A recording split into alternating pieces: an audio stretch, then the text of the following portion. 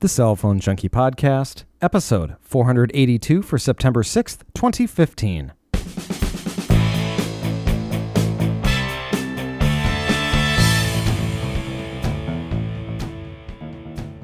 T-Mobile tells customers to stop stealing data on its unlimited smartphone plans.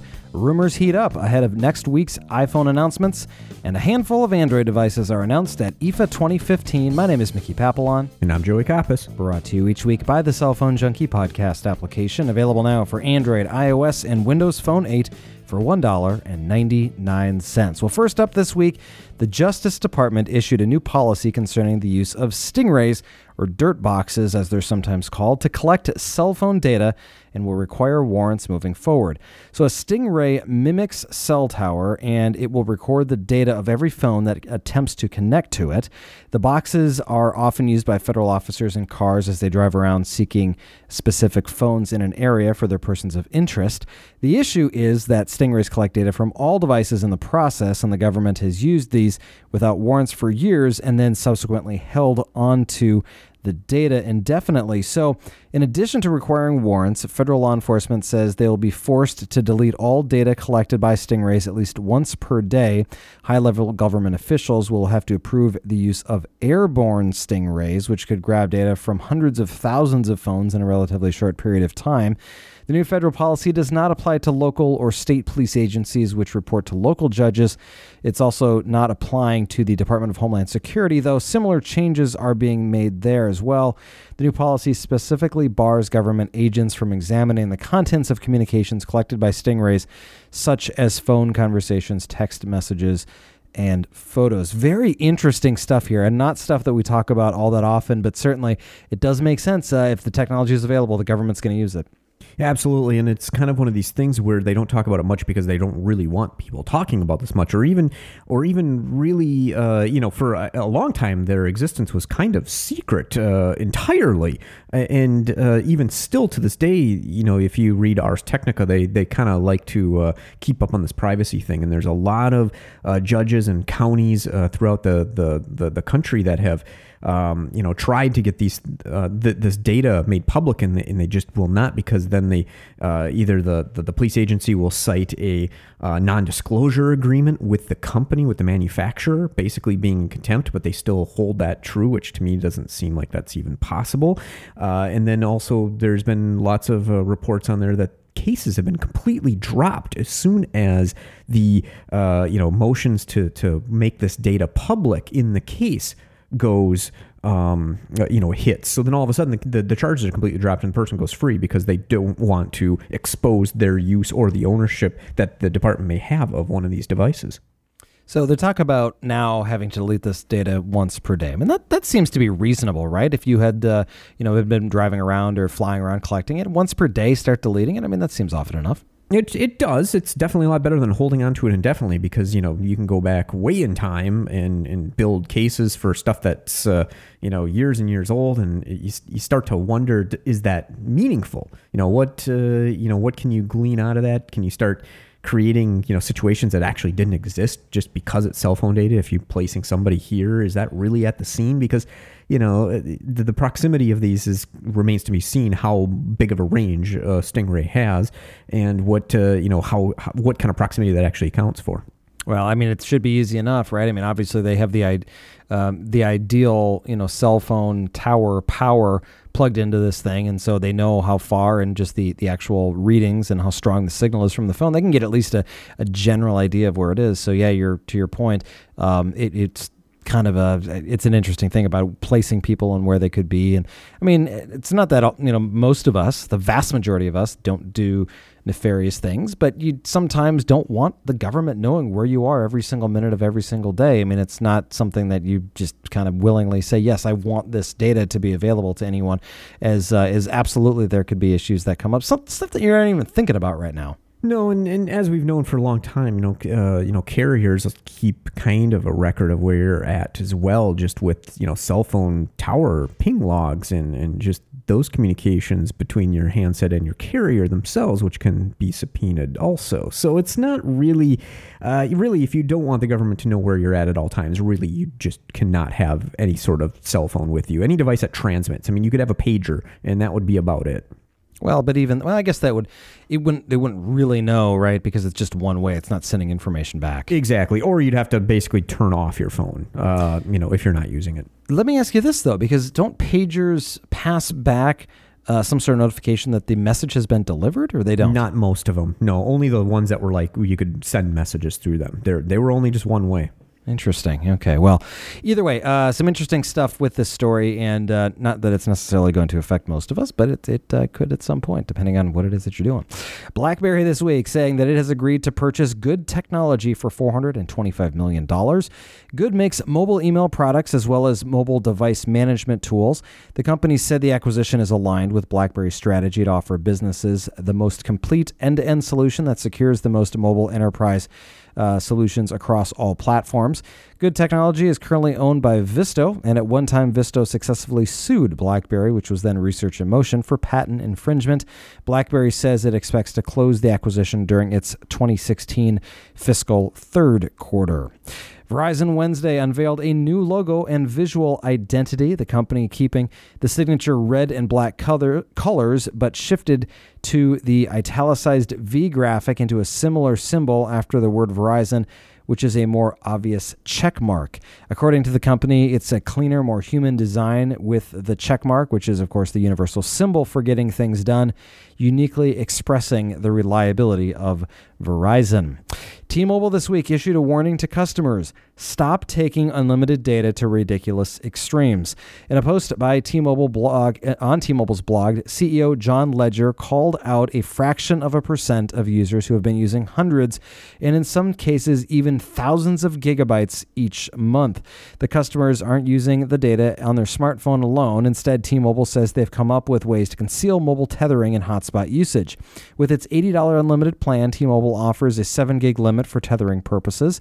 Once customers exceed that limit, hotspot speeds are slowed down considerably.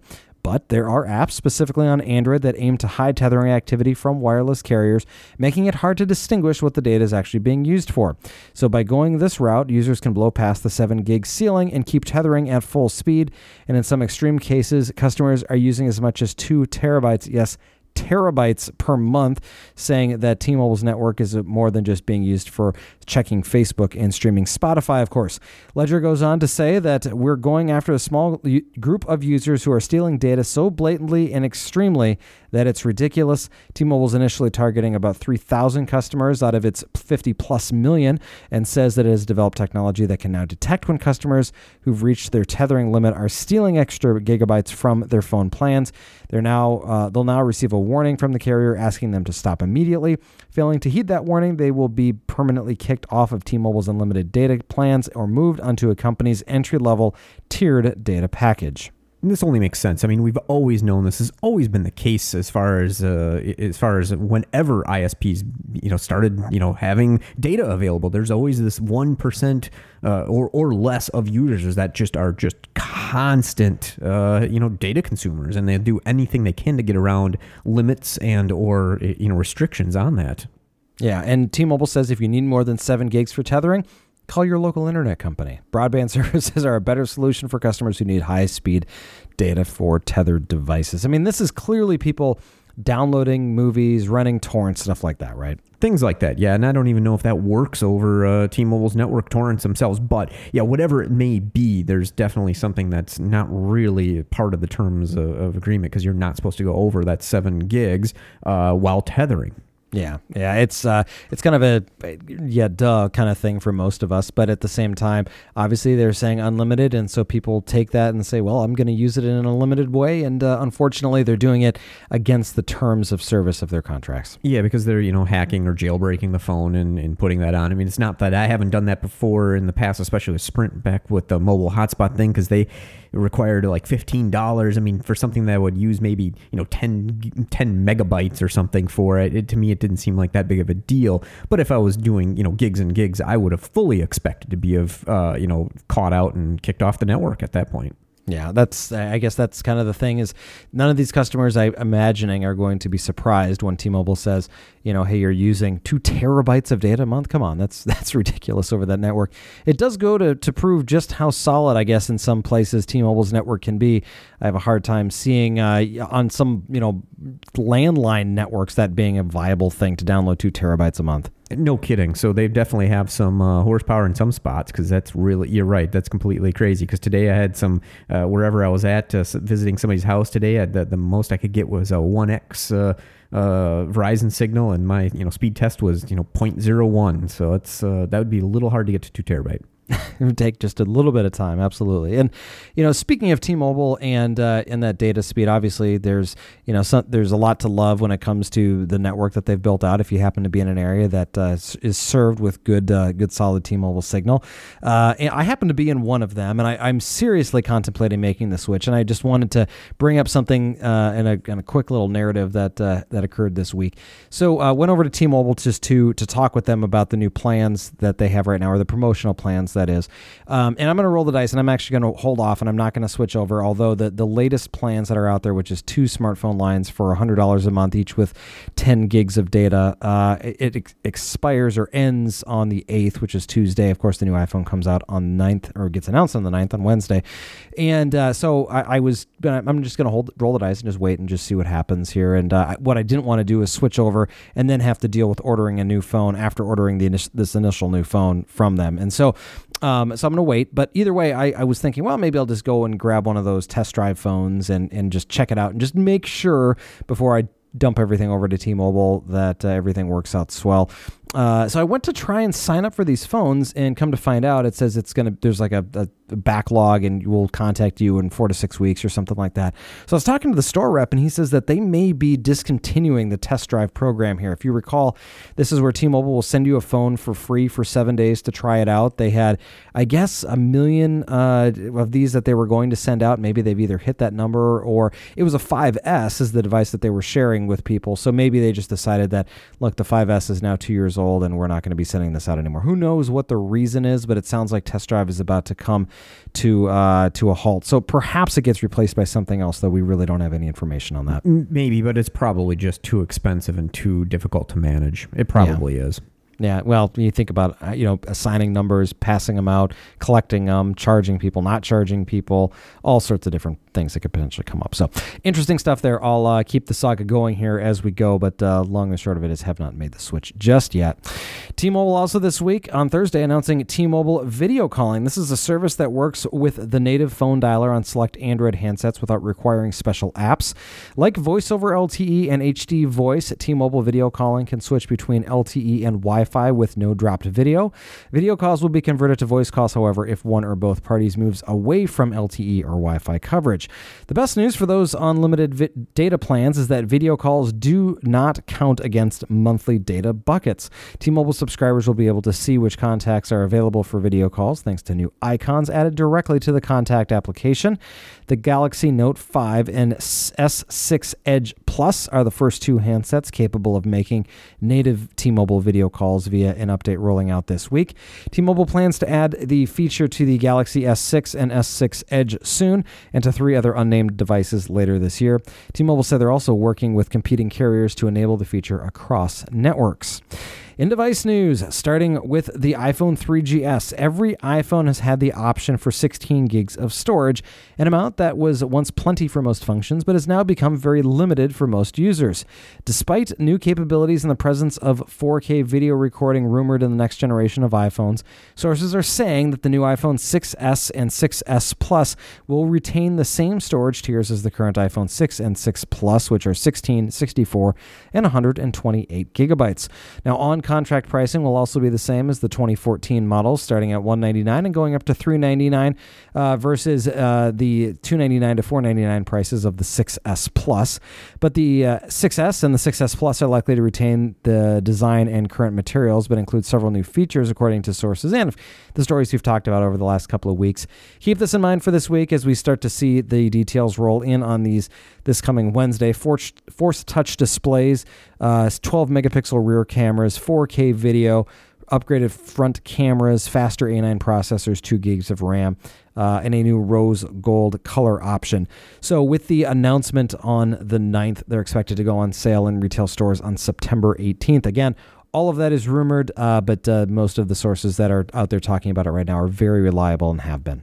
Yeah, that 16 gig option, boy. I see so many people with the, 0.01, gigabytes of storage left, or it says like 3 megabytes left on their phone. And people are constantly coming to me saying, I can't take pictures. It's not working right. And, they always have the 16 gig model, and it really is becoming very difficult to use. Even, and most people don't seem to have the new, the photo thing available or turned on where it's set to optimize storage if they do have it on.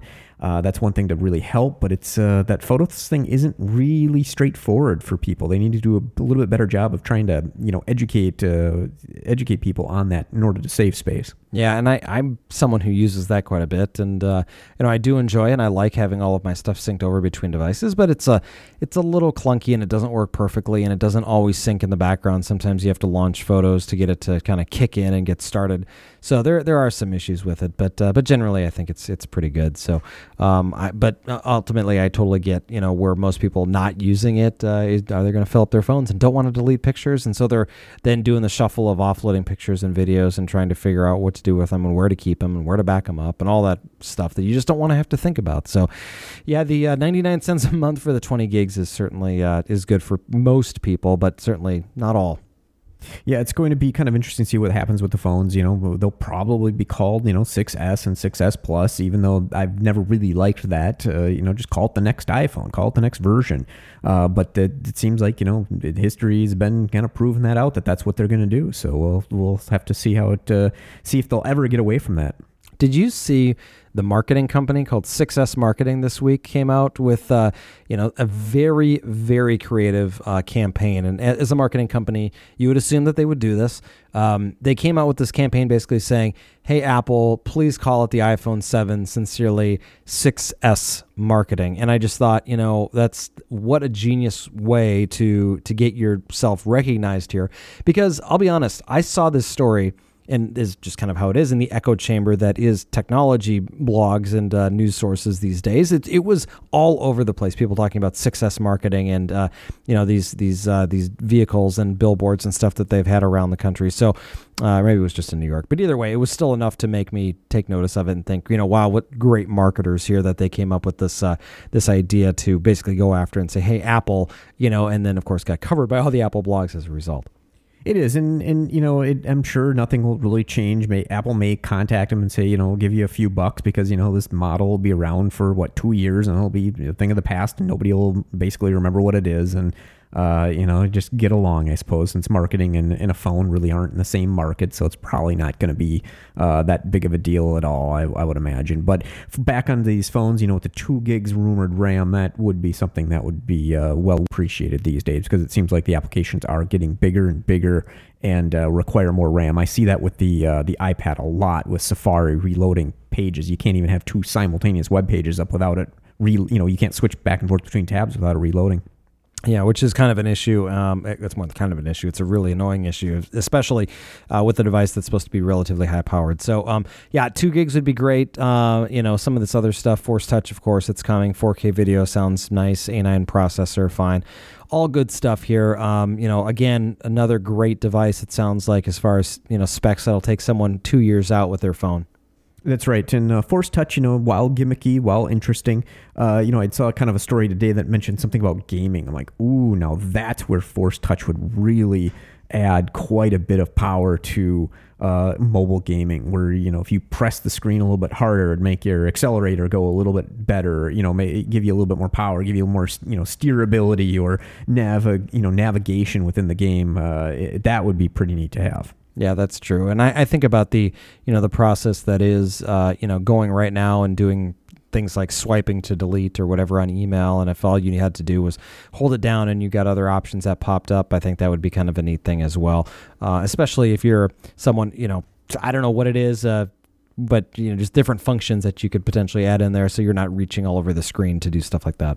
No, in that case, you wouldn't be holding it down. You would literally just press it hard and it would delete it. See, that's the beauty of it. You don't have to sit there and press and hold. You just hit it hard and then it would be gone or whatever the action may be. Yeah, and I like that hold down hard to delete. I'm done with you, mail. Squeeze and you go away. Squeeze your mail to go away. Besides the new iPhones, a revamped Apple TV set-top box and bands for the Apple Watch, new bands are currently rumored as well. They're currently also planning a debut of new iPads at the event, possibly a larger screened iPad Pro and a refreshed version of the iPad Mini. The iPad Pro, that is the planned name for the device, so Joey, you get your wish there with that. Currently scheduled to hit retail outlets in November, following a pre-order campaign and a launch towards the end of October. They usually do the October announcements separately for the iPad. But, this year, I think the iPhone literally is going to be one of these 2-second announcements where they bring it up. Oh, this is better. Here it is. Same price. Better. It's, it's basically a 3-minute, 4-minute presentation. Probably, they're going to show a video about the new camera and it's a great video. And then that's it. So they need something to fill the time. Yeah, that's true. Now, there are the sources that are talking about this saying that the recent announcements for enterprise collaborations with IBM and Cisco are going to be a big component of this. And also the iPad Pro, they say may, if it does get announced this next week, may not get released, or they may not be releasing then a new version of the iPad Air until next year. That may be the iPad Air 2 may just be the one that hangs on for right now. So essentially what we're doing is we've got the Mini, the Air, and then the Pro, which if you think about what's happening on the laptop line, you've got 3 different models right now, so it makes all the sense in the world. Well, and we didn't see much of an update other than the fingerprint sensor with the Mini 3, but the iPad Air 2, I don't think that many people really bought it yet, so I think it still has some staying power, especially with its upgraded RAM and, maybe with the lack of Force Touch if they do add that to the iPhone. But I don't know if it's really going to be a big deal right now, and I think they could probably stretch the Air 2 out.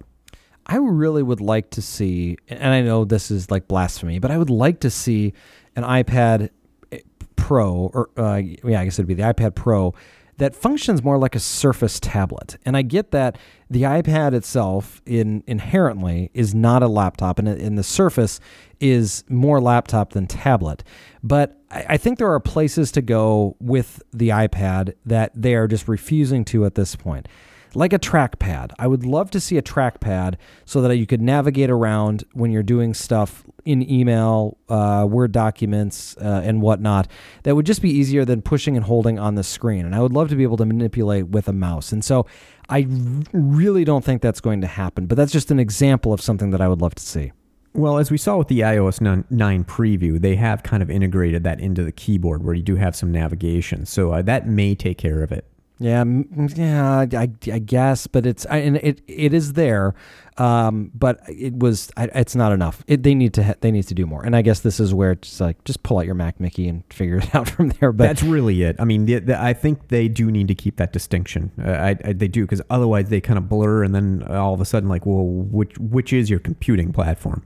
Yeah, but that's the point. I would love to have a device that replaces the laptop in so many respects, because the Mac doesn't have, it's not instantaneous on. It doesn't have built-in LTE. It doesn't have that ultra portability. It's just never going to be that device. And so I just constantly find myself feeling frustrated, where like trying to shoehorn in an iPad into my life when I'm trying to get, more, I'd say, worky stuff done, right? And I just can't do it. It just is. It keeps falling flat for me. Yeah, but I see where Apple kind of tries to keep it as a finger-only device. They want to have that navigation be finger-based exclusively instead of having a keyboard and mouse or trackball or trackpad. Yeah, well, either way, we'll hear more on Wednesday. Lots to talk about coming up on next week's show, following the announcements, whatever they may be. Google on Monday are releasing an Android Wear application for iOS devices that makes the iPhone compatible with Google-based smartwatches. The Android Wear app works with the iPhone 5, 5S, 5C, 6, and 6 Plus phones running iOS 8.2 and higher. Android Wear allows iPhone owners to check their information at a glance, such as calls, messages, and notifications, as well as set and following fitness goals and setting up tracking of steps and heart rate, and also receiving timely information about flights, traffic, calendar appointments, and more. Android Wear for iOS supports OK Google voice-based queries as well. Google says the LG Watch Urbane is the first Android Wear smartwatch to support iPhone compatibility, and that all future devices, including those from Huawei, Asus, Motorola, and others, will support iOS. And after mentioning it earlier this month on stage, Samsung releasing more details about its coming Gear S2 smartwatch. Samsung on Monday saying the shipment will begin in October of the new Gear S2, and exact pricing details and various models that will be released were not mentioned. The Gear S2 will work with any Android handset running Android 4.4 and up. Previous Samsung wearables did require Samsung handsets, so it's nice to see this device running Tizen to finally be available and working with any Android handset that's out there. Next bit this week, revealing the Robin. This is an Android smartphone that intelligently uses the cloud to manage stored space on the fly. The handset includes 32 gigs of offline storage and 100 gigabytes of online storage. The phone itself is 32 gigs, but the Robin has access to another 68 gigs of storage on Nextbit's servers. So when the Robin is connected to the internet via LTE or Wi-Fi, it has access to all 100 gigs of storage space. Robin software will learn which apps are used and most and least, and will proactively remove the least used ones from the handset until they're needed. Removed apps will still appear in the menus, but will be grayed out and unusable until a user chooses to reload them. Users won't have to re-enter credentials for removed apps, though, and Robin keeps account and login details intact. The main chassis of the phone is made from metal and 2 polycarbonate caps on the top and bottom. The caps house stereo speakers, each with its own amplifier, camera modules, sensors, and wireless radios. The Robin features a 5.2-inch Full HD screen and is powered by a Snapdragon 808 processor with 3 gigs of RAM. The Robin has a 13-megapixel main camera, 2-tone LED flash, and 5-megapixel front camera. Nextbit added a fingerprint sensor to the screen lock button, which is located on the side of the Robin. The phone has a non-removable 2650 mAh battery, has Bluetooth, GPS, NFC, Wi-Fi, HSPA Plus, and LTE, working on both AT&T and T-Mobile in the U.S. They'll be launching the Robin in the U.S. via Kickstarter. Early bird supporters will get the Robin for $299. Follow-up supporters will get it at $349, and they plan to ship for $399 in the first quarter of next year. Huawei on Wednesday announcing the Mate S. This is a new flagship Android smartphone with the most notable feature being a Force Touch display. This measures the pressure placed on the screen of the phone, and the harder you press on the photo in the gallery, the more it zooms, for an example. It's precise enough that Huawei will ship the phone with an app that turns the screen into a scale to weigh things. The screen is 5.5 inches and it's full HD AMOLED. It has a 13-megapixel main camera with RGBW sensor, 1.2 degree optical image stabilization, sapphire lens, and advanced manual controls. Front camera 8 megapixels. Another unique feature is the directional listening. Uses 3 microphones to pinpoint voice locations and filter out background noise. The Mate S is also water resistant using a nano coating. And like many Huawei phones, it has 2 card slots, one for the SIM card and one for either a memory card or a second SIM card. It supports 13 LTE bands, including US bands, thin metal body with fingerprint sensor built in, powered by a Huawei Kirin 935 2.2 gigahertz 8-core 64-bit processor, 3 gigs of RAM, and will be available next month in Europe starting at $649. Those are in euros, and also a version with 32 gigs of internal storage. That is the version, and it comes for $649. Sony this week at IFA announcing 3 high-end handsets as part of the Xperia Z5 series. First, there's the regular Z5, a 5.2-inch handset following the recently launched Z3 Plus, a smaller version of that phone, the Z5 Compact, and the 5.5-inch Z5 Premium, a 4K smartphone. So the Z5 series devices are all powered by Qualcomm Snapdragon 810 processors, backed up by 3 gigs of RAM in the Z5 and the Z5 Premium and 2 gigs in the Compact. Sony's Omnibalance design returns with frosted glass-backed metal frame designs. All three have a new camera setup, Sony's biggest upgrade since the 2013 Z1.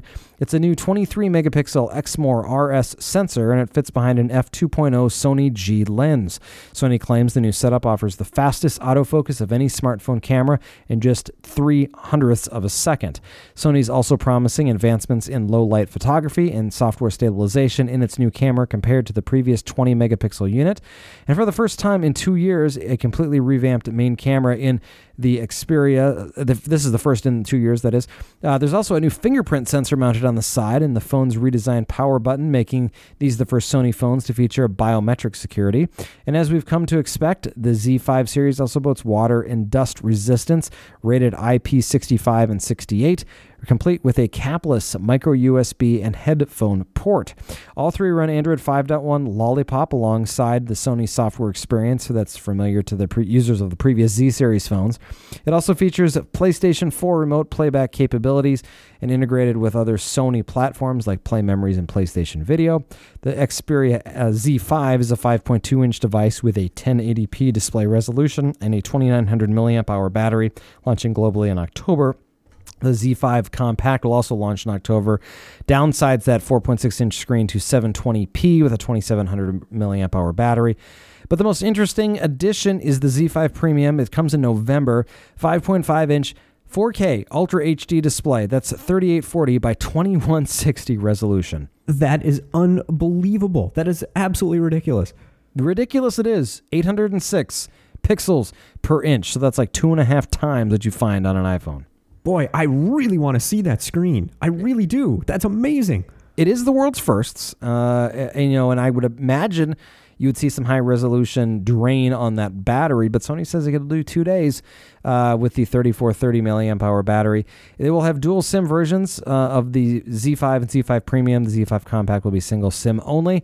No word on U.S. availability, though Sony has made previous flagships available unlocked through its official online store. Alcatel One Touch announcing the Go Play this week. This is a new series that fills the gap between the Idol series flagships and the lower-end Pop and Pixie series. The Go Play is nearly identical to the Conquest, already sold in the U.S. on Boost Mobile. Alcatel will be selling the Go Play Unlocked directly to consumers via the website. The Go Play has a 5-inch 720p HD screen with Dragon Trail glass and a 1.2 gigahertz quad-core processor with 1 gig of RAM and 8 gigs of storage. The Go Play supports AT&T and T-Mobile LTE and has an 8-megapixel main camera, 5-megapixel front camera, and can record full HD video. The phone features an IP67 rating for protection against water and dust and can be used to take underwater images thanks to dedicated filters. Other features include GPS, FM radio, and a 2500 milliamp hour battery. The phone is drop-proof, and the Go Play will be sold in 8 colors, running Android Lollipop, sold below $150 later this year. Asus announcing the Zen Watch 2 this week, an Android Wear smartwatch that comes in 2 sizes and 3 stainless steel case colors, just €149. The company claims 2 days of battery life, and the watch charges via a magnetic connector on the back. A set of exclusive Asus apps that includes a messaging application will communicate with other Asus watches directly. Also, 18 different straps are available. Motorola on Wednesday announcing several new versions of its Moto 360 smartwatch, catering to both active and professional lifestyles. The 360 comes in 2 sizes, 42mm and 46mm. The 360 by 360 circular pixel display will have a slim 3mm bezel and offer a full round screen. Customers can choose from several finishes, including stainless steel and a variety of quick-release straps. Motorola will allow people to build their own via Moto Maker. They run Android Wear 1.3 and are compatible with both Android phones and the iPhone. Powered by a Snapdragon 400 processor, 512 megs of RAM, and 4 gigs of storage. The larger size has a 400 milliamp hour battery, the smaller a 300 milliamp hour battery. Both sizes measure 11.6 millimeters thick and include Bluetooth and Wi-Fi. The 360 Sport adds GPS for tracking workouts and a brighter screen for easier outdoor use. The 360 can be pre-ordered now, shipping in late September. The 360 Sport will ship later this year. Prices range from $299 to $429. And Samsung unveiling its second-generation SmartThings Smart Home Automation Hub at IFA this week, available right away in the U.S. The open ecosystem allows the SmartThings Hub to connect to a variety of sensors and accessories from a range of manufacturers. The hub has a beefier processor that will allow you to monitor video feeds from a connected camera remotely through the SmartThings app on Android and iOS. Dubbed Smart Home Monitor, the feature shows a continuous video live stream, also delivering real-time notifications and recorded content from connected cameras when it senses activity, fire, smoke, leaks, and floods. The new hub does not need to be connected to the internet to function, but does come with a built-in 10-hour backup battery in the event of a power failure. Samsung will sell the hub in the U.S. for $99 with a range of sensors, also available about $30 each. The hub is integral to Samsung's Internet of Things plans, stating within the next 5 years, all of its products, including TVs, smart soundbars, washing machines, and fridges, will be able to integrate with the SmartThings hub. It's kind of interesting, we've always been, there's that internet fridge. We've heard that for how many years? 10 plus years. Oh, our fridge can tell us what we need. And as sensors and this connectivity becomes more and more ubiquitous everywhere, and you kind of almost expect your stuff to be, on an app on your phone where you can control your thermostat, you can control, whatever it may be. Having basically, like it says here, kind of thinking everything being an app, where you can see whether, you can see how many minutes are left in your washing machine cycle or see how many left is on your dishwasher cycle. Stuff like that is, kind of interesting to see. And obviously you may want to know when your washer is done without having to have that loud, annoying beeper that you may not hear wherever you may be at in your house. So this is kind of neat. And then when you add things like sensors where, it's talking about fire, smoke, leaks, for example, you can have this and have this connected to you wherever you're at if something does leak. And that's an amazing thing to have that ability to do, because really, if you have a basement and your water heater blows out, you may not know it. You may not be there. You may be gone for weeks, months, days, or even just an hour. And that's terrible damage that can cause. Yeah, absolutely. And I think there's a lot of merit to being able to start integrating your stuff in an easy way. And home automation has been around for a while, but it has yet to become very easy for the average person to implement. And so I think it's going to take a software giant like a Samsung, someone that can make the hardware that's really easy to migrate and integrate into your life, that gets you starting to think about this stuff and saying, you know what, I used to have just a regular old lock on my front door, but now I want something that is Bluetooth enabled, or my garage door opener, or, to your point, stuff like this, where it's being able to tell you what's going on in your house and then alert you if there's going to be something that's going to cause catastrophic damage. Yeah, it really feels like we haven't really made much of a change. I mean, yes, we've got systems available. They've been available, though we've seen home automation stuff, in the 1950s where the stuff was integrated, but none of it's been real mainstream. I mean, and seriously, most houses are just, regular light switches. Why don't we have, basically a control panel when you walk in the room that, may act like a toggle switch, but it's actually, digitally, electronically controlling something, not just interrupting, current flow to a light or a lamp up above. And it seems like we're really now, we really need to kind of make to the next step and make something cool where things are integrated and controllable from around in an inexpensive fashion. Yeah, there's no reason that they couldn't or that we shouldn't. It's all about seeing is when the necessity is going to, or when the technology is going to feel like a necessity, and then to get people to integrate it. Because until then, it's just going to be interesting stuff that only a handful of us use. Yeah, and taking that one step further is just, to me, the HVAC systems of houses are just so, and even office buildings for that matter, where literally you've got, one thermostat, somewhere in the center of your house that you expect the rest of your house to maintain that same temperature is just awful. I cannot believe we do not have, individual rooms being each temperature controlled just everywhere in every house for basically no extra price. Yeah, that's something that hopefully within the next couple of cycles on, let's just say the technology that is, the HVAC systems of today, we'll start to see that kind of stuff. Obviously, you've got, sensors in commercial buildings that can go place by place, and you've got variable frequency drives that can, adjust kind of on the go for, the fans that allow for that kind of stuff to be a little bit more customized. But you're right. The vast majority of us work in places or live in homes that don't have that stuff just yet. So it'll be a little bit of time before that comes. But either way, nice to see Samsung doing some of this stuff.